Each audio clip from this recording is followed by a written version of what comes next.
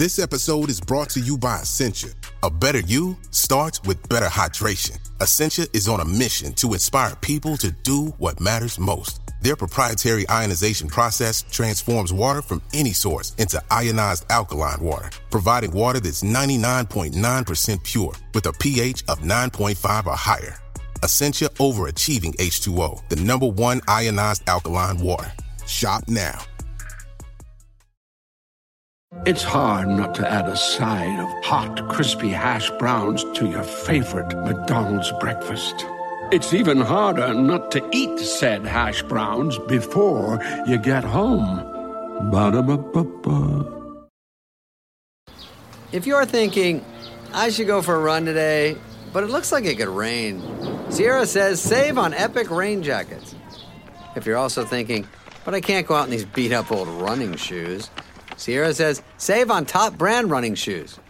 And if you're still thinking, but I'm also busy performing brain surgery, well then we say, you really should have led with that. Sierra, let's get moving to your local store, like now. Go!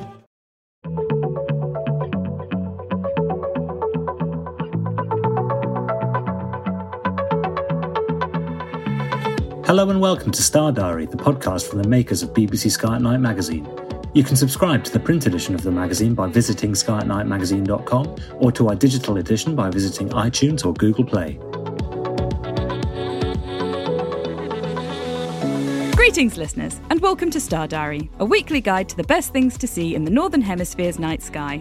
In this episode, we'll be covering the coming week from the 15th to the 21st of August. I'm Ezzy Pearson, the magazine's features editor, and I'm joined on the podcast today by reviews editor Paul Money. Hello, Paul.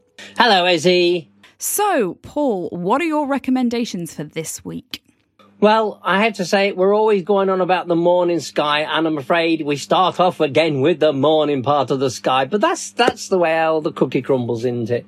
August the 15th, in the hours before dawn, it'll find the moon to the lower right of Jupiter. Now, if you remember last week, we ended it with Jupiter and Neptune and the moon forming a triangle. That was in the late evening. In the morning, we actually have Jupiter and the moon getting closer. So the moon is below Jupiter, but it's moved away from that lineup with Neptune, that sort of triangular shape with Neptune itself. The next morning, the 16th, the moon is to the left of Jupiter. And I always mention these simply because I can guarantee that somebody will always come in and say, what was that star next to the moon the other night I saw? And then we can clearly say, well, that was no star, that was a planet. And if you had our Sky Guide, you'd know that as well. Remember, folks, get the magazine. It's all in there. It tells you what to look out for, as well as our podcasts as well. So it's easy when the moon is actually next to a bright planet, but that's why I like it when the moon is next to a fainter planet, and it guides you to it, even if the light from the moon can be a bit of a pain for that. However, by the 18th, the moon does lie to the right of Uranus, and it forms a triangle with it and Mu Ceti. Mu Ceti is one of those stars sort of thing that, again, a lot of it it's not that bright, but it's well worth having a look at. It's a nice star to look at, but it forms a lovely triangle. It's all not quite an equal triangle, but you can draw a line from the star right up to the moon and then across to Uranus sort of thing. So I like patterns. I love patterns. That's why we've got constellations, because people wanted to make sense of the sky by making constellations, patterns in the sky. And we do it all the time with astronomy. We're often making patterns with the positions of the planets or the moon, etc. In the meantime, you may remember last week we had Mars was close to Uranus. Well, it very quickly moved away, and now it's moved into Taurus. And the thing about this is that the next evening, the moon is actually to the right of Mars. So it's to the left of Uranus, but it's to the right of Mars, Mars being naked eye. But now Mars is passing below the Pleiades star cluster. So this has to be one of those photographic moments sort of thing. You've got to get out there with your camera. You won't need a telescope for this. This is a wide field view. So, get out with a fairly decent telephoto lens sort of thing to get it a 135mm, something like that, just to frame them nicely. Got to bear in mind that the moon will be bright if you capture this with the moon in the field of view as well. But Mars is passing now below it. Now, it's a funny thing, really, because we talk about conjunctions when objects have the same right ascension.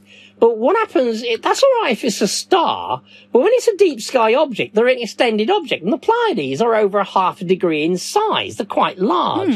So when I was looking at this, I thought it was quite funny because the Pleiades and Mars are in conjunction, you could argue, for 2 nights.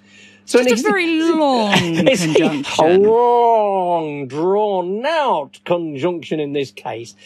Purists would take the centre of the Pleiades as the position, but the Pleiades are a big object. So really, for 2 nights, we've got the conjunction taking place on the 19th and then the 20th, sorry, the 18th and the 19th. So it's 2 mornings long, this conjunction, as Mars actually passes below it. Which, now, given the August weather in Britain, at least, is probably a good thing. Well, so you'll have two opportunities to catch it. Yes, 9 times out, you can guarantee there's a special event. You can always guarantee there's a special event, including cloud. You know, we always should put a proviso, comes with added cloud. Yeah. We don't want to jinx ourselves too much, but yeah, so you're right. If you've got a couple of nights, you've got at least one, and a 50-50 chance that you might get the next night clear. So, fingers crossed, because we've just got to hope for the weather, haven't we?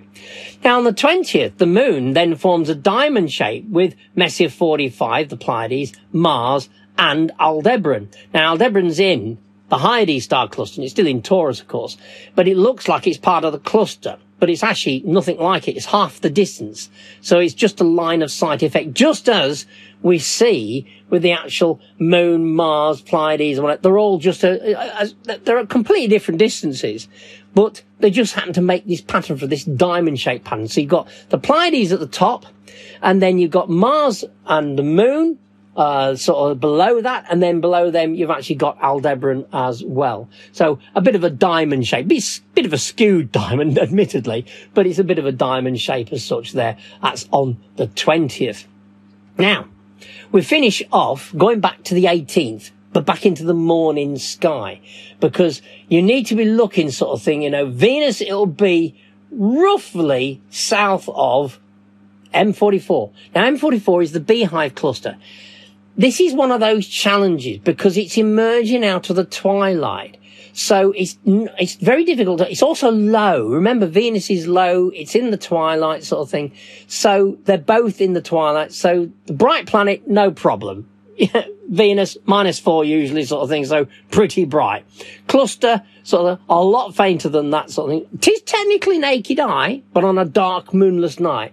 But because it's in the twilight, it'll be a challenge. Just see whether you see the cluster to the north of Venus, because that is actually, again, a proper conjunction. Again, you could argue that it's actually, an extended object. But Venus moves so quick, it literally is just one night when it is directly, or one morning, I should say, when it is directly below the Beehive cluster Messier 44. But again, remember, they're very low. You need an uncluttered horizon to catch them, and catch them before the twilight completely overwhelms Messier 44, the Beehive cluster itself sort of thing. So, it's one of those balancing act sort of thing that you need to catch it quite early, and just as they're rising, keep watching with binoculars, and hopefully the hazy mass of stars will shimmer into view, but then you'll watch it fade out as the twilight begins to overwhelm them. But again, it'd be an interesting challenge for photographers. So, and we do like interesting challenges. And again, we've got the gallery, so submit your pictures if you get that. It'd be quite interesting to see how well you do. It might just be the lovely way that you described it just then, but to be honest, that sounds quite a nice thing to watch. Seeing these distant things fade away into the background as the twilight overcomes them. I think that sounds quite nice. Definitely a challenge, but so there should be lots of things for people to get out there and hopefully see over the course of this week. So thank you very much for taking the time to talk to us about that, Paul. It's a pleasure, and keep looking up at the sky, because there's always something to look at. If you want to find out even more spectacular sights that will be gracing the night sky throughout the month, be sure to pick up a copy of BBC Sky at Night magazine, where we have a 16-page pull-out sky guide with a full overview of everything worth looking up for. Whether you like to look at the moon, the planets, or the deep sky, whether you use binoculars, telescopes, or neither, our Sky Guide has got you covered, with the detailed star charts to help you track your way across the night sky. From all of us here at BBC Sky at Night magazine, goodbye. Thank you for listening to this episode of the Star Diary podcast from the makers of BBC Sky at Night magazine. For more of our podcasts, visit our website at skyatnightmagazine.com or head to Acast, iTunes or Spotify.